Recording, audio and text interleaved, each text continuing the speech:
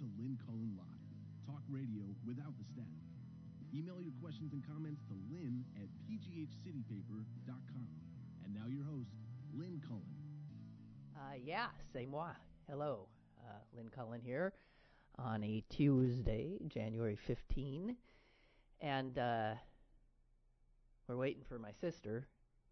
She called in just a minute ago and then hung up. We don't know why. So we'll assume she's coming on.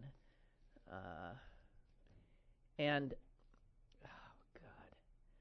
I got a lot of stuff I want to get into today. Increasingly, the information we have on our president is really extraordinary. It's really extraordinary. All the stuff we've been noting for more than 2 years now, and it's now all just coming together, coalescing, so that it is hard to believe. If he's not a Russian agent, he's doing a damn fine imitation of one. Never speaks a bad word about Vladimir, wants to pull the United States out of NATO. That's like a Russian dream come true.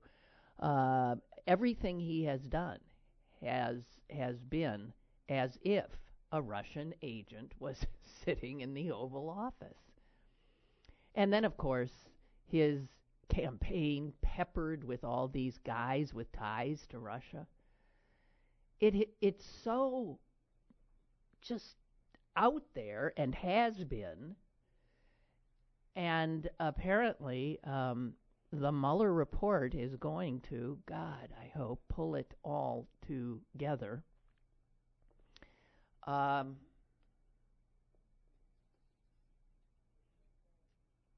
don't know what happened to Susan. Okay. There was a piece, that Max Boot, a former Republican hawk. I mean, this is a guy who every time he wrote anything, I would, my head would explode. And Trump made him into a Democrat. Trump's done a lot of pretty miraculous things in that regard, but he sort of compiled a list of how Donald Trump appears to be if not a Russian agent, certainly a Russian asset. And God knows he's a Russian asset. Just ask Vladimir Putin in the Kremlin. I mean, well, I'm not telling you anything you don't know. Listen, I think, whatever Putin has on him, we can only speculate, about P tapes and things like that. But I think what clearly will prove to be the case is that his entanglements via the Trump organization with Russian oligarchs who are all pals, right-hand guys to Vlad, will be the initial connection, obviously. But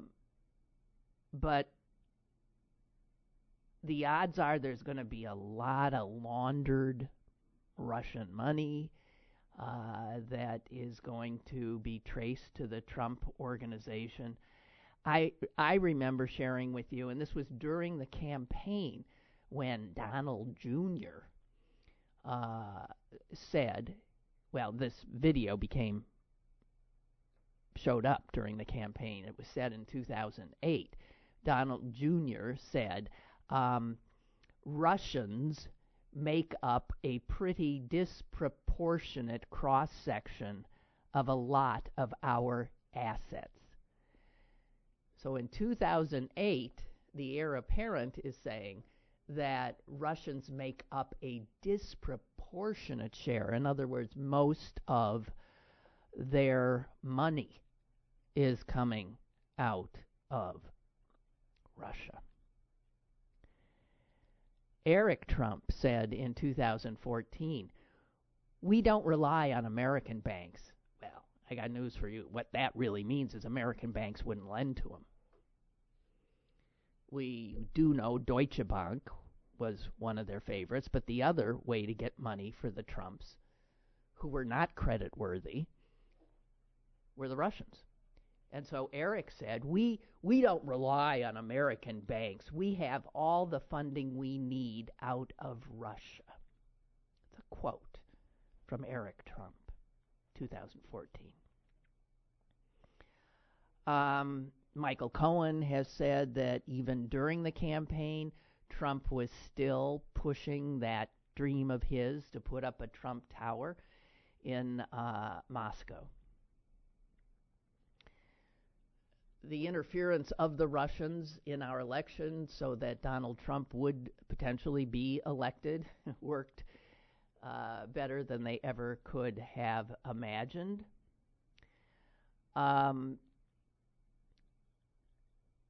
People who bother to compile stuff such as this say there were 101 contacts between Trump's team and Russia-linked operatives. The most infamous, of course, the Trump Tower meeting, which all of them have lied about. The initial lie being it was about adoption. Then Trump dictating a lie that would be the statement about what. And again, you have to ask, if there's nothing nefarious going on, then why the need to lie, to cover? And then you have this rogues gallery of idiots that were part of his campaign who had no real, they all, the one thing that united them all is their love of and or connection with Russia. Carter Page, of course, Manafort, who rises to become Trump's campaign manager, Rick Gates, George Papadopoulos, General Michael Flynn, all with these suspiciously close links to Moscow. Manafort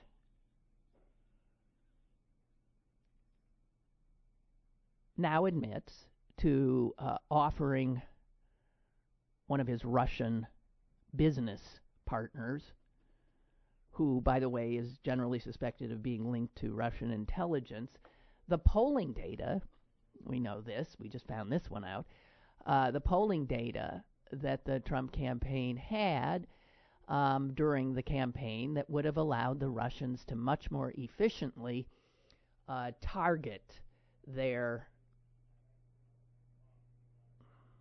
mischief in hopes of electing Donald Trump.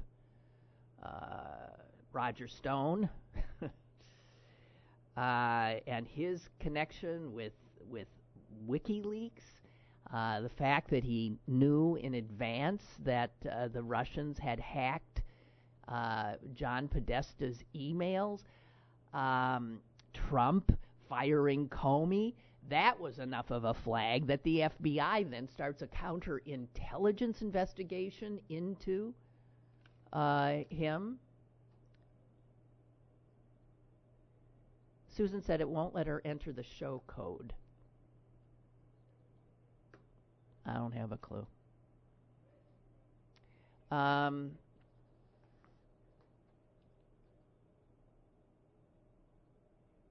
Then the firing of Jeff Sessions because he would not end the special counsel investigation. If you just follow this, obviously, none of these are a smoking gun, but my God, there's enough smoke. I defy anyone to come up with some other explanation of all of this. The circumstantial evidence is mind-blowing. And the more we learn, Trump's initial refusal to even acknowledge that Russia had anything to do with interference in our election, even though all of our intelligence services were saying that that was, in fact, the case.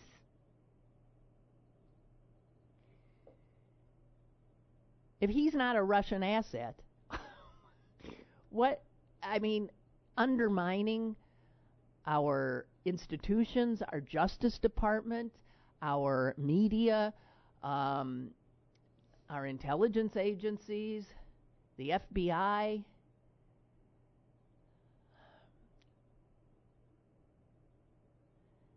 If you were a Russian and you managed to put someone in the Oval Office, wouldn't they behave exactly as Trump has?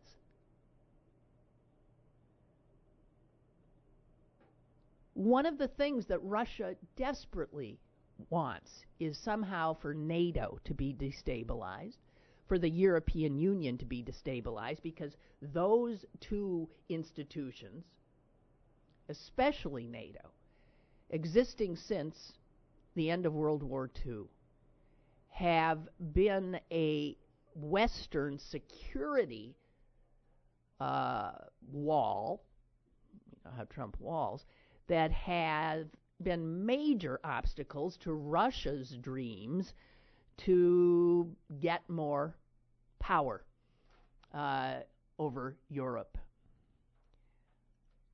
No American president has taken the position of pulling out of NATO. Trump's love of all these Russian-loving autocrats, the head of Hungary. Susan is the caller?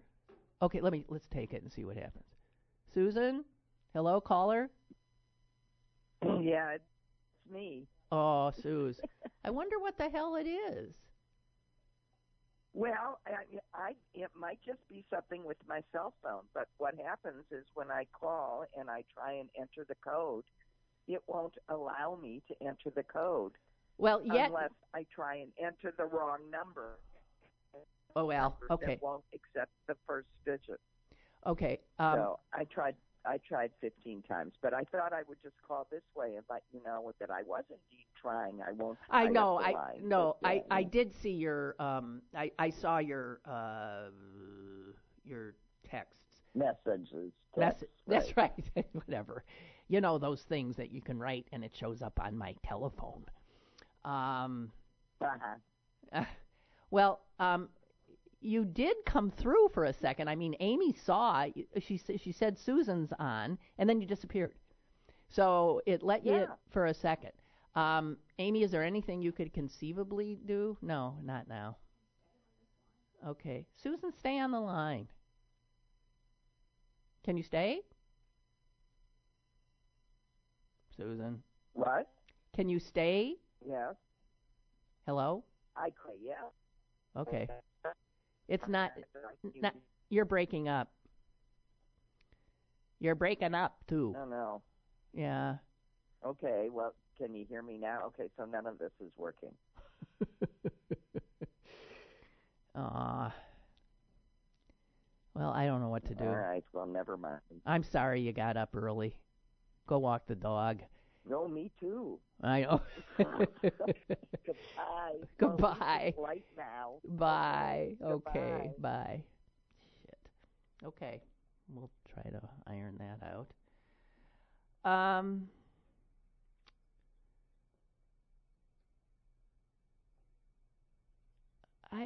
I just, and then of course, if I can continue my litany of how Trump sure looks like he's a Manchurian president.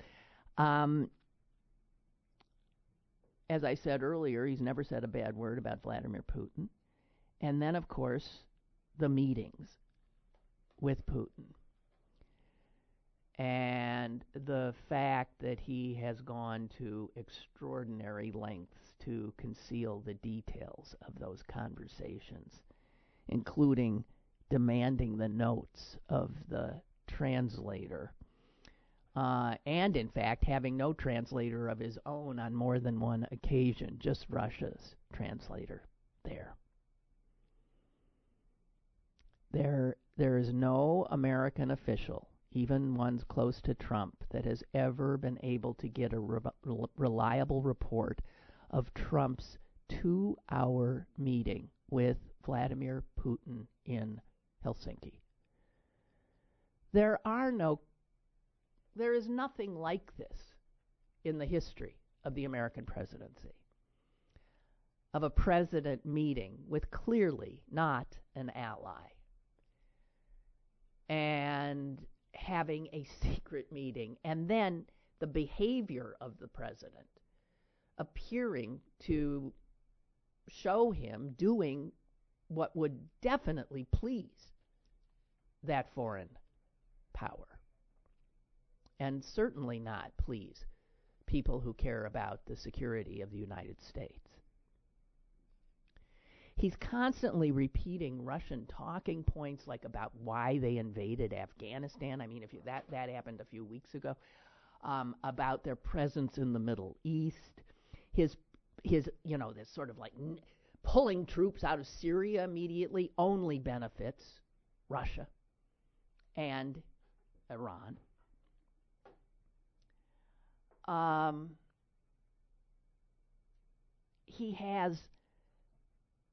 We have whole cabinet level departments and other agencies operating with no real head. There are acting appointees who have not been confirmed. Our Secretary of State, Pompeo, is visiting Middle Eastern countries this week. He's been here, he's been there. And the vast majority of countries important enough for the Secretary of State to be visiting do not have an ambassador from the United States of America. There's no one at our consulate. This is over 2 years into this guy's presidency. What the F is going on?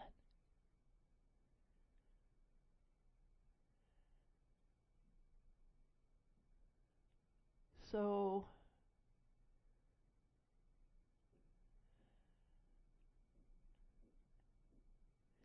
I'll say what I said at the beginning, which was actually ripping off Max Boot, because he ends his piece by saying if Trump is not actually a Russian agent, he is doing a pretty good imitation of one.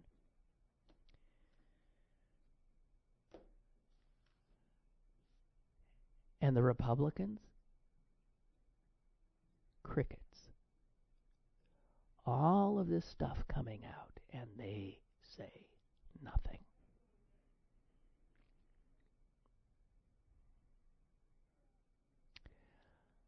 I was thinking in the elevator on the way up of former presidents when they were not behaving well. Richard Nixon famously saying, "I am not a crook." It's not what you expect to hear from a president. Bill Clinton, "I never had sex with that woman." Now, we know now, with the benefit of hindsight, that both those statements, Nixon's and Clinton's, were lies. Those were two statements that live on in our historical brains, and neither have proved to be truthful. Nixon was a crook, and Clinton did have sex with that woman.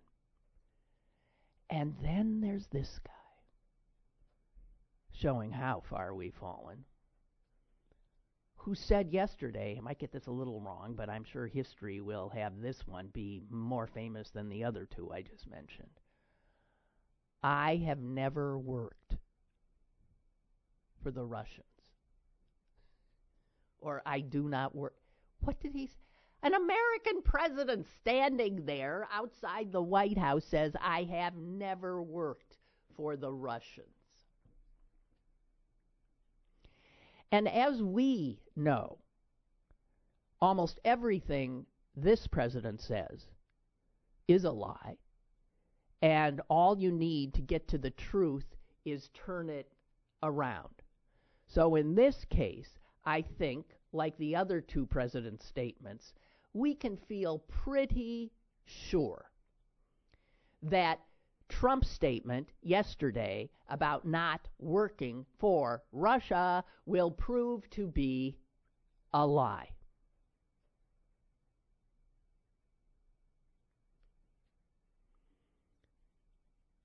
It's amazing.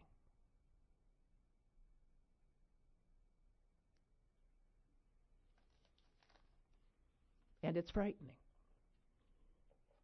actually.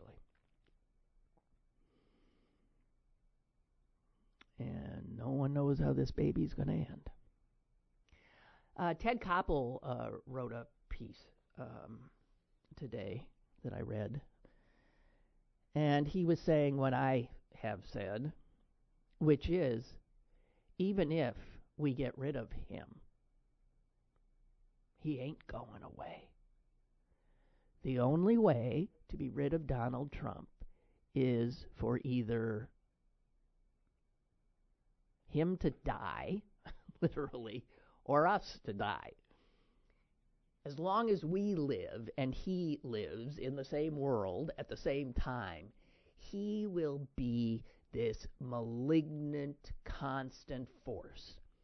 In part, as Koppel points out, because the American media have become addicted to him. And you could argue huge swaths of the American people, those who love him, those who detest him, are also addicted to him. And so even if he were to leave, to somehow end up in exile of some sort, do you think he would stop tweeting? Do you think he would stop making news, stop needing to be the center of attention? And do you think for a moment that our unrestrainable cable news folks wouldn't take the bait every single time? Their excuse now is, well, I know it's absurd what he's tweeting, but he's the president. We gotta cover the president. But even when he won't be the president, do you think they'll stop? He'll continue to be a train wreck. He'll continue to be the kind of display that people simply cannot avoid gawking at. There is no getting rid of him. The only way is for him to end up in jail and have his phone taken away. That is the only way. It's the only way.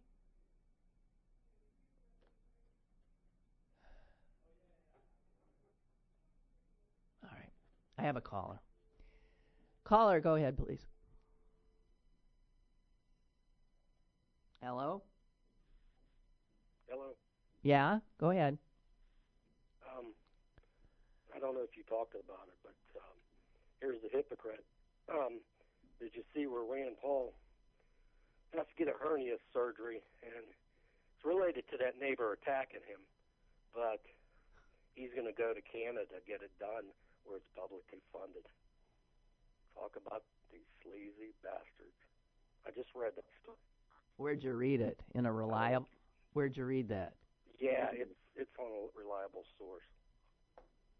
Maybe you could get more information. But why would Rand Paul go to Canada to get... It doesn't even make sense. I have no idea. Okay. I don't make sense to me. He has good insurance visit. He's got great insurance. Government. He can go... Yeah, so it doesn't make any sense. And don't you think the media is overdoing this federal workers thing? Now, the ones that are working without money, that I can understand, but I don't even know how that even goes on, to be honest with you. There's got to be something you can do there. They can collect unemployment like everybody else, and they still have their health care, I think. And they're going back to work. But when General Motors closed up and Ford's supposed to let people off, you don't hear much about that. But boy, it's a federal worker. It's a completely different story. And most federal jobs pay 50% more than a private sector job. So they have savings probably, and no, they 401ks don't. they have to tap, which no, they don't. yeah, they These do. people are hurting. That contractors. Okay, a lot of these people are really hurting. They are hurting. I don't know a lot of people who could comfortably keep going. Americans are notorious for having no savings at all, for living paycheck to paycheck. And if you weren't paid for, it's almost a month now. And also, this government shutdown is shutting down programs that a lot of other Americans who don't work for the country rely upon.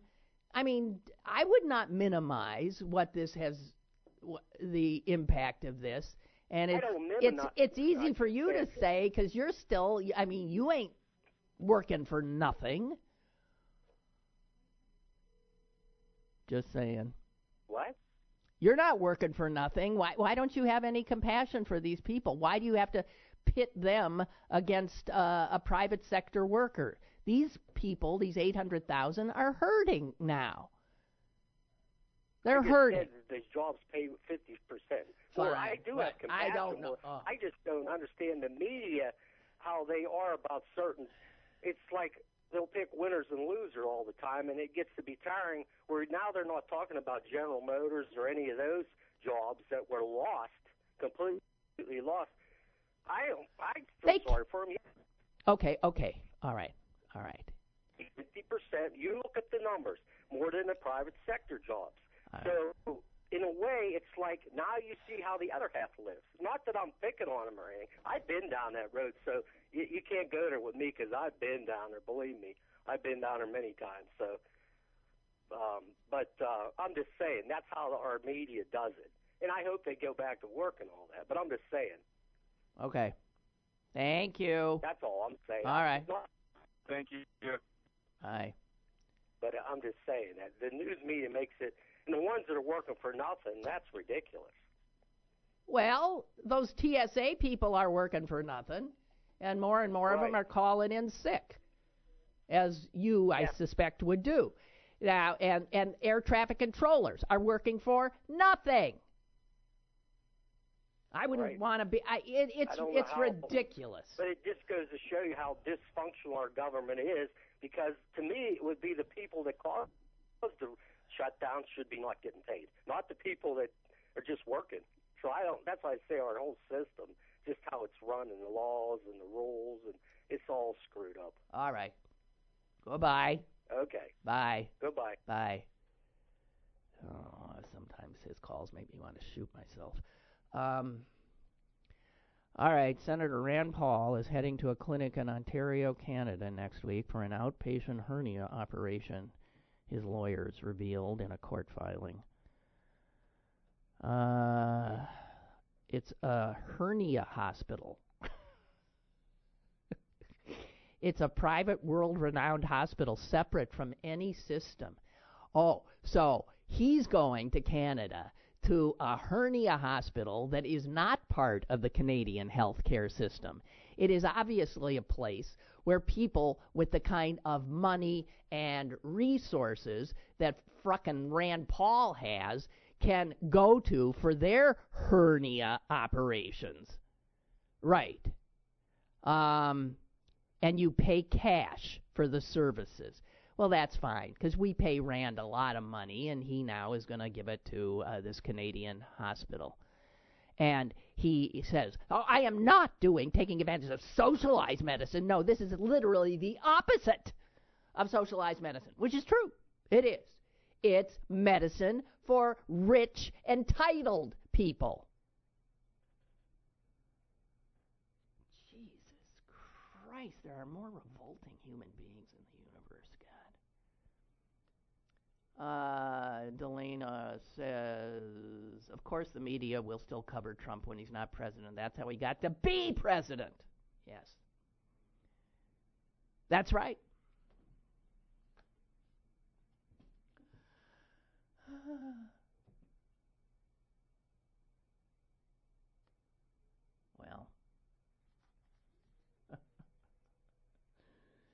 So the people that are jumping on Rand Paul about going to Canada to take advantage of the socialized medicine are incorrect, because in Canada you can have doctors and hospitals that forego the system and operate as usual only for the wealthy.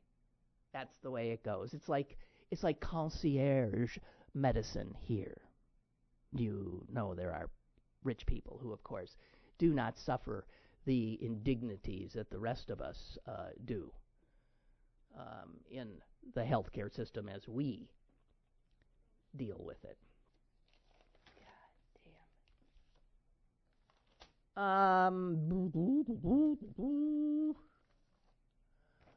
I got so much stuff to talk about. I don't know where to start.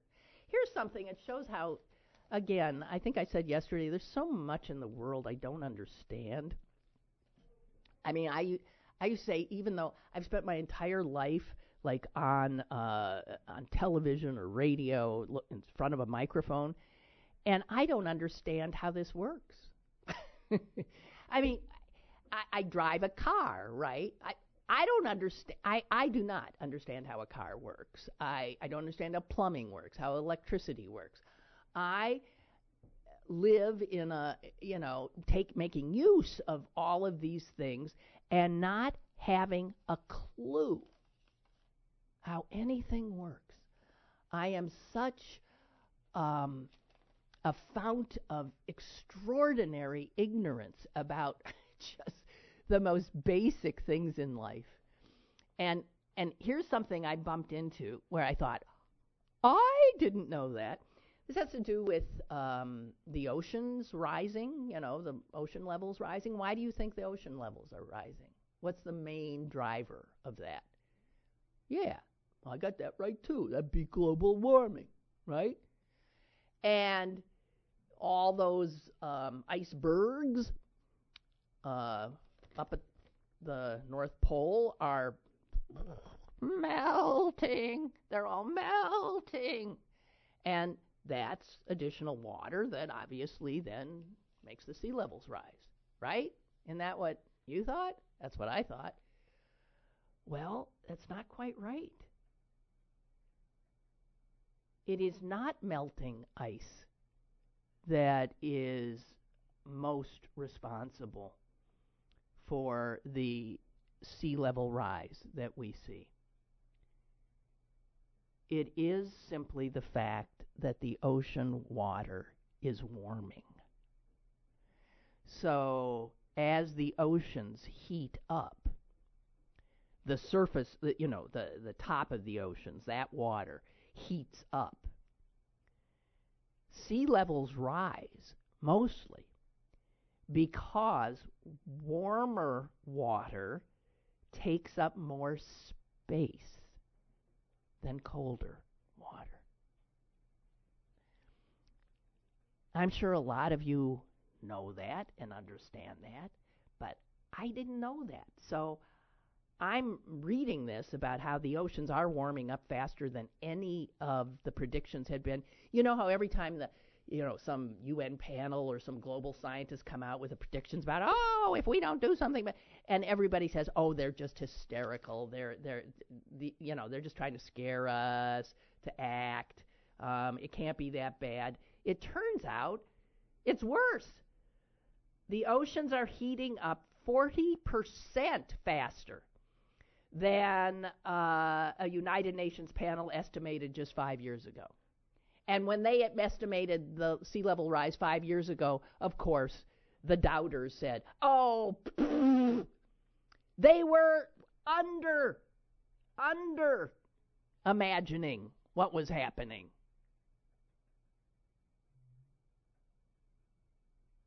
The oceans, as things have warmed up, the oceans have been the buffer. They have slowed the effects of climate change by absorbing almost all of the heat that is trapped by the greenhouse gases, blah, blah, blah, blah, blah, right? The oceans trap 93% of the heat. They have. But the oceans now, warming as they are, rising as they are, fish being killed off, whole marine ecosystems being destroyed, hurricanes becoming much, much more deadly. All of this happening. Wow.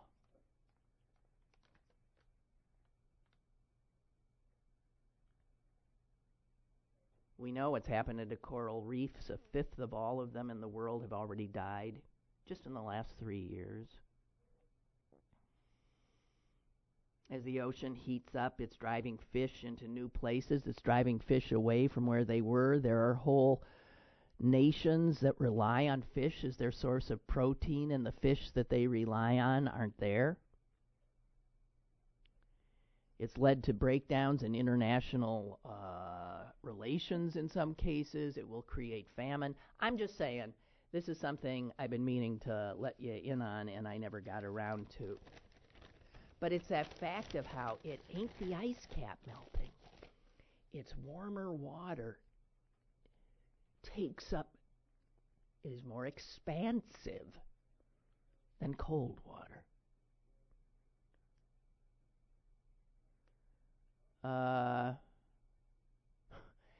Okay, Clarence, thank you. Man, doing some good work today.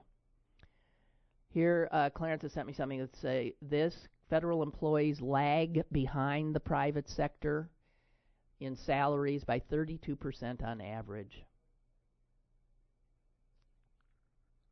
So I just want to tell my caller, I don't know, whatever fact he has in his head about that is bullshit. It's bullshit, okay? Here's some facts. It's from the Washington Post. Federal employee salaries, on average, lag behind those of similar private sector workers by just under 32%. While the Federal Salary Council reported that what is commonly called the pay gap, okay, blah, blah, blah, blah, blah. Federal employees are furthest behind in the San Francisco area, with the second widest gap in the Washington-Baltimore area. I'm just saying, you know what? Who said that? There are about numbers and statistics and lies and this and that. I mean, if you want to believe what you want to believe and take it to heart and get all pissy about it. You see, here is what, and again, this is what pisses me off. I guess it's what pissed me off about that caller.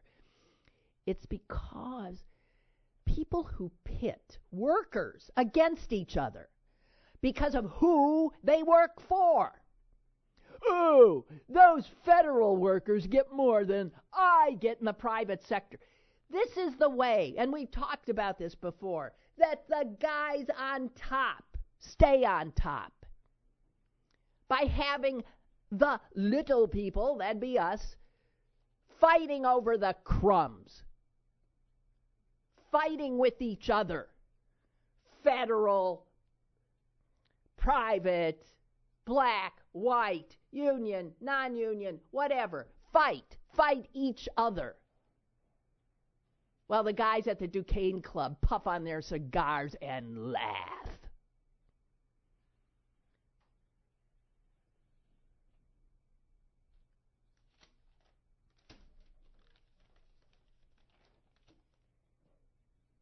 Oh, yeah, sorry, Amy. I want you callers to know that Amy tells me you're there, and then I forget. Hello, caller. Hey, guess who? Clarence, man. Yes, I'm calling. By the way, the speed at which I, found those links. Yeah. That's actually because I've had these arguments on Facebook. I know where they are. Oh, okay, okay. Yeah, the exact same arguments on the Rand Paul thing and the federal worker thing. You know? And I was actually calling it the expansion of the. You know that you knew it. You just don't think about it as water. You know that when you heat things up, they expand. When you cool them down, they contract. You just don't think water does it.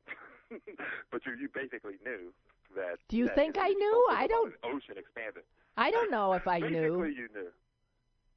Yeah, basically you knew. You know that when you heat things up, they expand. When you cool them down, they contract. I know more than when. Why do I know that when I heat things up, they expand? Why do I know that? Yeah, when you heat things up. Oh, you got to do that. We've got some. You know that, right? What? I mean, I can think. What? I can think of coal. When you. I'm sorry.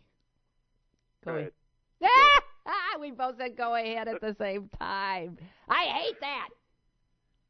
Go ahead. All right, I'm going. Yeah, that's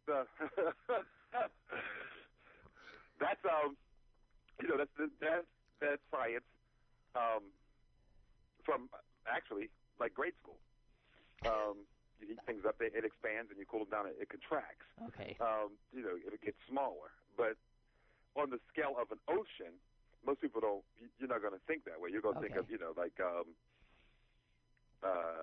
ice and boiling water maybe, but you're never going to think of it on the scale of an ocean. That an ocean can rise a few feet just by expanding. So that's when you said that. I said, she knows that. No, but so think of that scale, huh? But don't you think that most people think, like I did, that the oceans are rising because of the ice melting? I did at one point. Okay.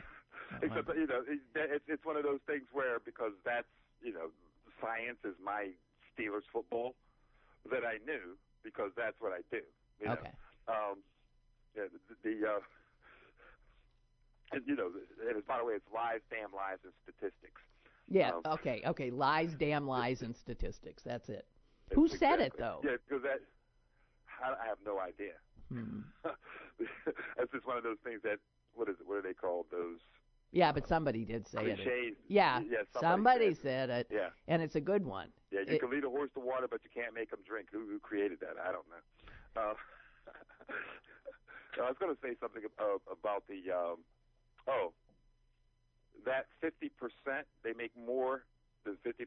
They make 50% more than people, in the private sector. That could be a particular thing. Like the engineers at NASA will make. I'm using this as an example. I don't know if it's true. Sure.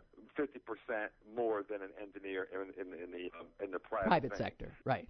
Maybe that one particular thing. But on average, which the other thing says, the statistic on average they make less. Like 31, 32% less. Okay. Yeah, less. I mean, you could always find. That's the argument I had. Okay. Yeah. And I actually brought that thing up too. I'm like, when the people working at McDonald's were asking for $15 an hour minimum wage.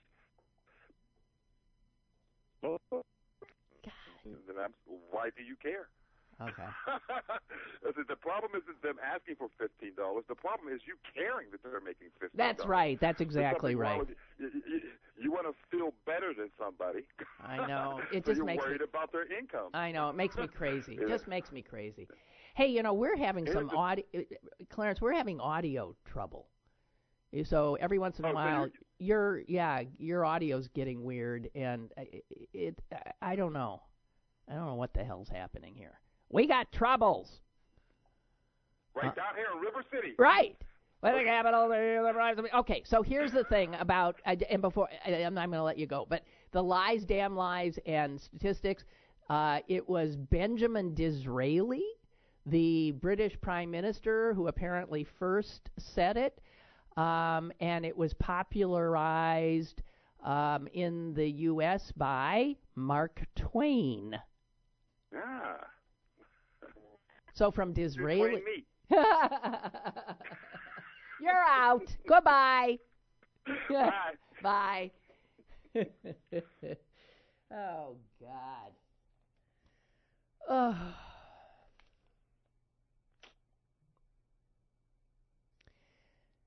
I remember when we were just, what was the song we were just sort of singing? I know. Trouble, capital T, from the Music Man.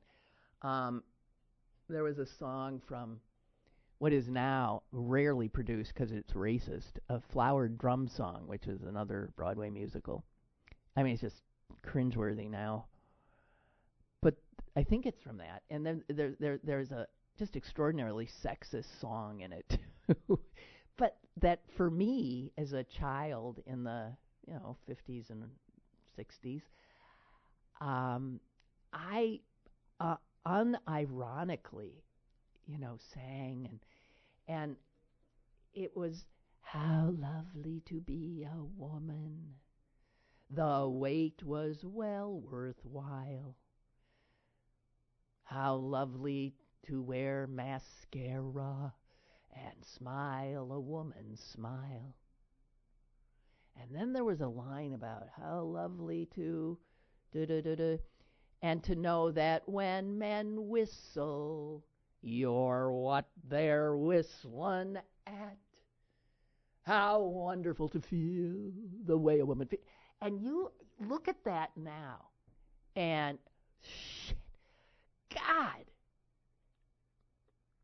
And I was thinking about that song, How Lovely to Be a Woman, because I think it was yesterday, it might have been the day before, I'm reading my New York Times, and it seemed like every page had some horrific story on it that was about women's lives. And that song started up, oh, how lovely to be a woman. And then I told myself, start pulling those out. Pull those out. And I just have a few. I'm not going to... Now, a lot of these are international. Because if you read the New York Times, you start with front page, and then you get to page, and then it's international news. And it was like one horror story after another, which is not to say that women's lives here are necessarily fantastic either.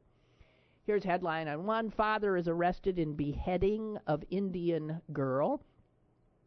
This is a 16-year-old girl who simply wanted to go to her boyfriend's birthday party. A week later, her body was found. Her head and one of her arms had been chopped off. Her face had been burned with acid. She had been tortured before she was brutally murdered. Okay, 16. She wanted to go to her boyfriend. The father did it because of his honor. Oh, here's one from the United States. Here, transgender woman found shot to death in Alabama. This is a headline that they probably just keep around because you just change the state. Because transgender women are getting killed left and right, especially African American transgender women. At least 26 killed just last year. Okay. Oh, this is one I've actually read more than once because it happens all the time. And now it's happened again. This is in Nepal. And in Nepal, in certain areas, I guess it's the government has said you can't do this anymore, but the tradition is so strong that it continues. When a woman menstruates, she is considered unclean. Now, you don't have to be in Nepal for that to be the case. Ask Orthodox Jews about a menstruating woman. They can't be touched, right? They have to go purify themselves after their periods before their husbands can even touch them again. So, in Nepal, what happens is the woman is so unclean, she is sent away. This is when you get your period. It's like every 28 days you get sent away and you have to stay in this little hut. Now, it gets cold in Nepal. You're in the friggin' Himalayas. And these young girls and women end up huddling in these huts because they got their period, and they die a lot. So this was just a latest one the other day, pulled out of the Times. Shunning of menstruating women leads to death. Another, who knows? This girl was, I don't know. 19% of women in the country still follow this. Well, I'm sure the women, the men make them. They leave their homes, sequester themselves in closet-sized huts made of mud. And every year, some women die, typically from exposure, animal bites, or smoke inhalation after building a fire to try to stay warm. How lovely to be a woman. The wait was well worthwhile. Here's a great one. This is from Indonesia. She taped her boss's lewd calls. Guess who was fired and sent to jail? This story is so unbelievably horrific, you can't even imagine. This went all the way to the Supreme Court in Indonesia, and this woman just keeps losing. She was the bookkeeper at the high school, and the principal, kept pressuring her to have sex with him. And he tormented her by graphic sexual talk. He called her at home and kept it up. She was married. She finally recorded one of the calls so that she would have evidence that this is what she was suffering. And the result was she lost her job and was jailed, and he got a promotion. I can spare you the details. The New York Times actually reviewed a transcript of the recording she had and confirmed that in the 15 minutes of that call, the guy was talking in graphic detail about his sexual activities to this woman who worked for him. It was his bookkeeper. She was charged with distributing obscene materials.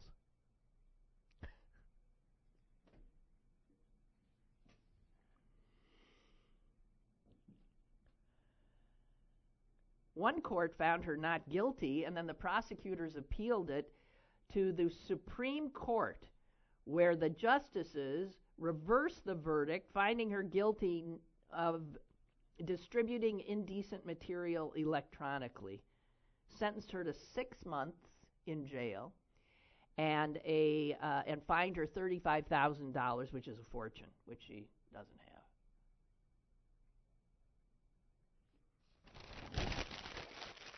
How lovely to be a woman. The wait was well worthwhile. Rwanda seizes cosmetics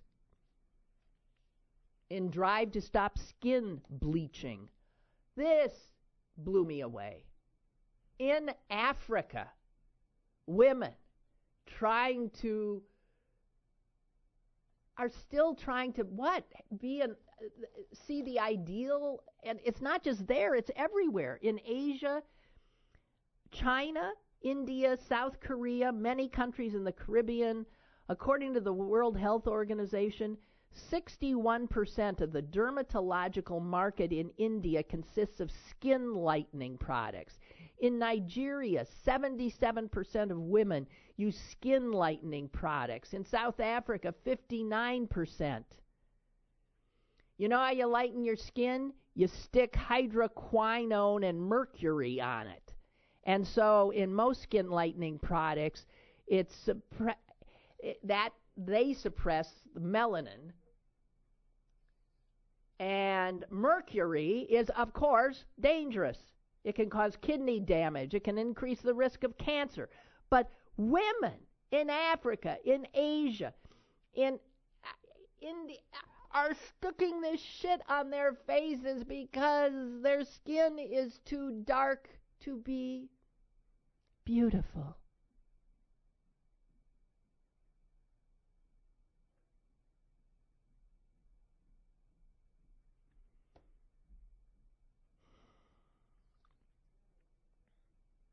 How lovely to be a woman.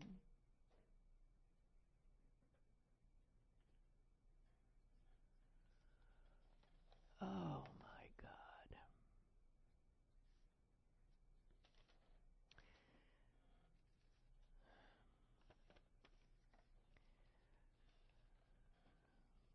We know that we're all getting fatter, right? The average American man weighs 198 pounds, stands 5'9", 40-inch waist, body mass index of 29, which is the high end of the overweight category. Average woman is 5'4", really? That's all. And 171 pounds, with a 39-inch waist, and her BMI is close to 30, which would be almost obese. So they got the data now, and they say both men and women since 1960, men have gained on average 32 pounds. Okay, so we're talking about an average man from 1960 to 2016. Wow. And women, why did they give me this? The same.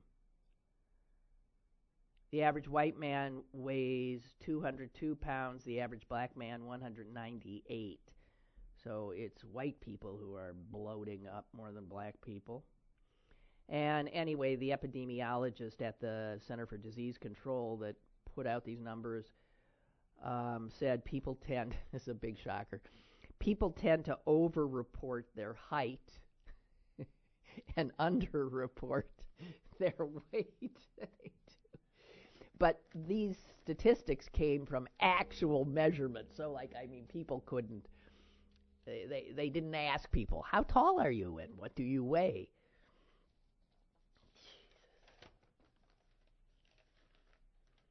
Well, I'm doing all this, how lovely to be a woman, and actually, here's something that was written in, I think, the Sunday paper. The joy of being a woman in her 70s. And what's so wonderful about this piece is it's about how once you're invisible, once you are not considered a sexual object, life is better. And no matter what they say about older women are wiser, they're happier. And this woman does a masterful job of explaining how you just feel better. I'm a woman in my 70s, just so you know, so I really appreciated this. She says we feel free from the tyranny of being attractive to men.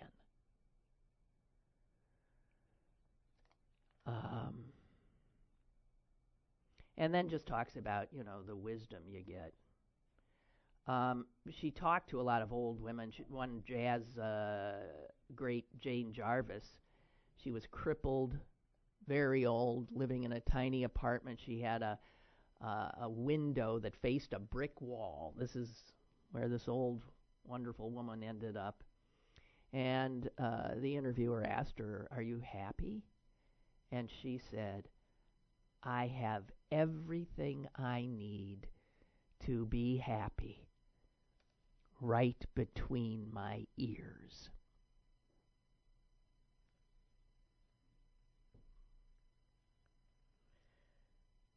So,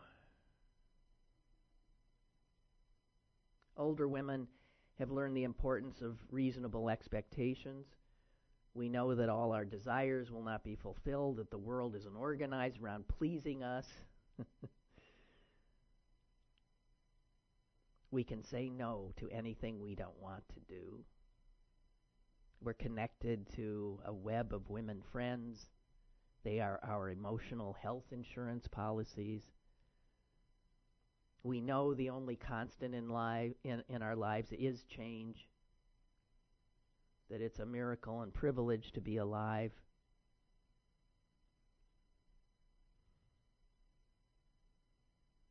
We have had decades to develop resilience, and we have learned that happiness is a skill and a choice. And she talks about how ageism is a big problem in this country, and the devaluation of older people, men and women, but mostly women.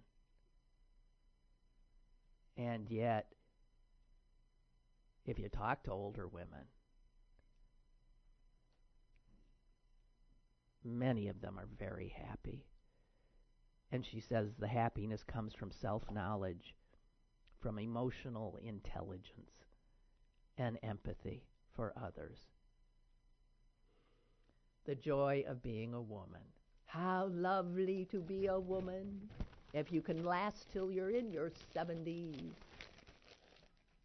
Whatever. Okay, my God, we're out of time. I'm sorry that Susan didn't show, wasn't able to get here. We got something going wrong. Big shock.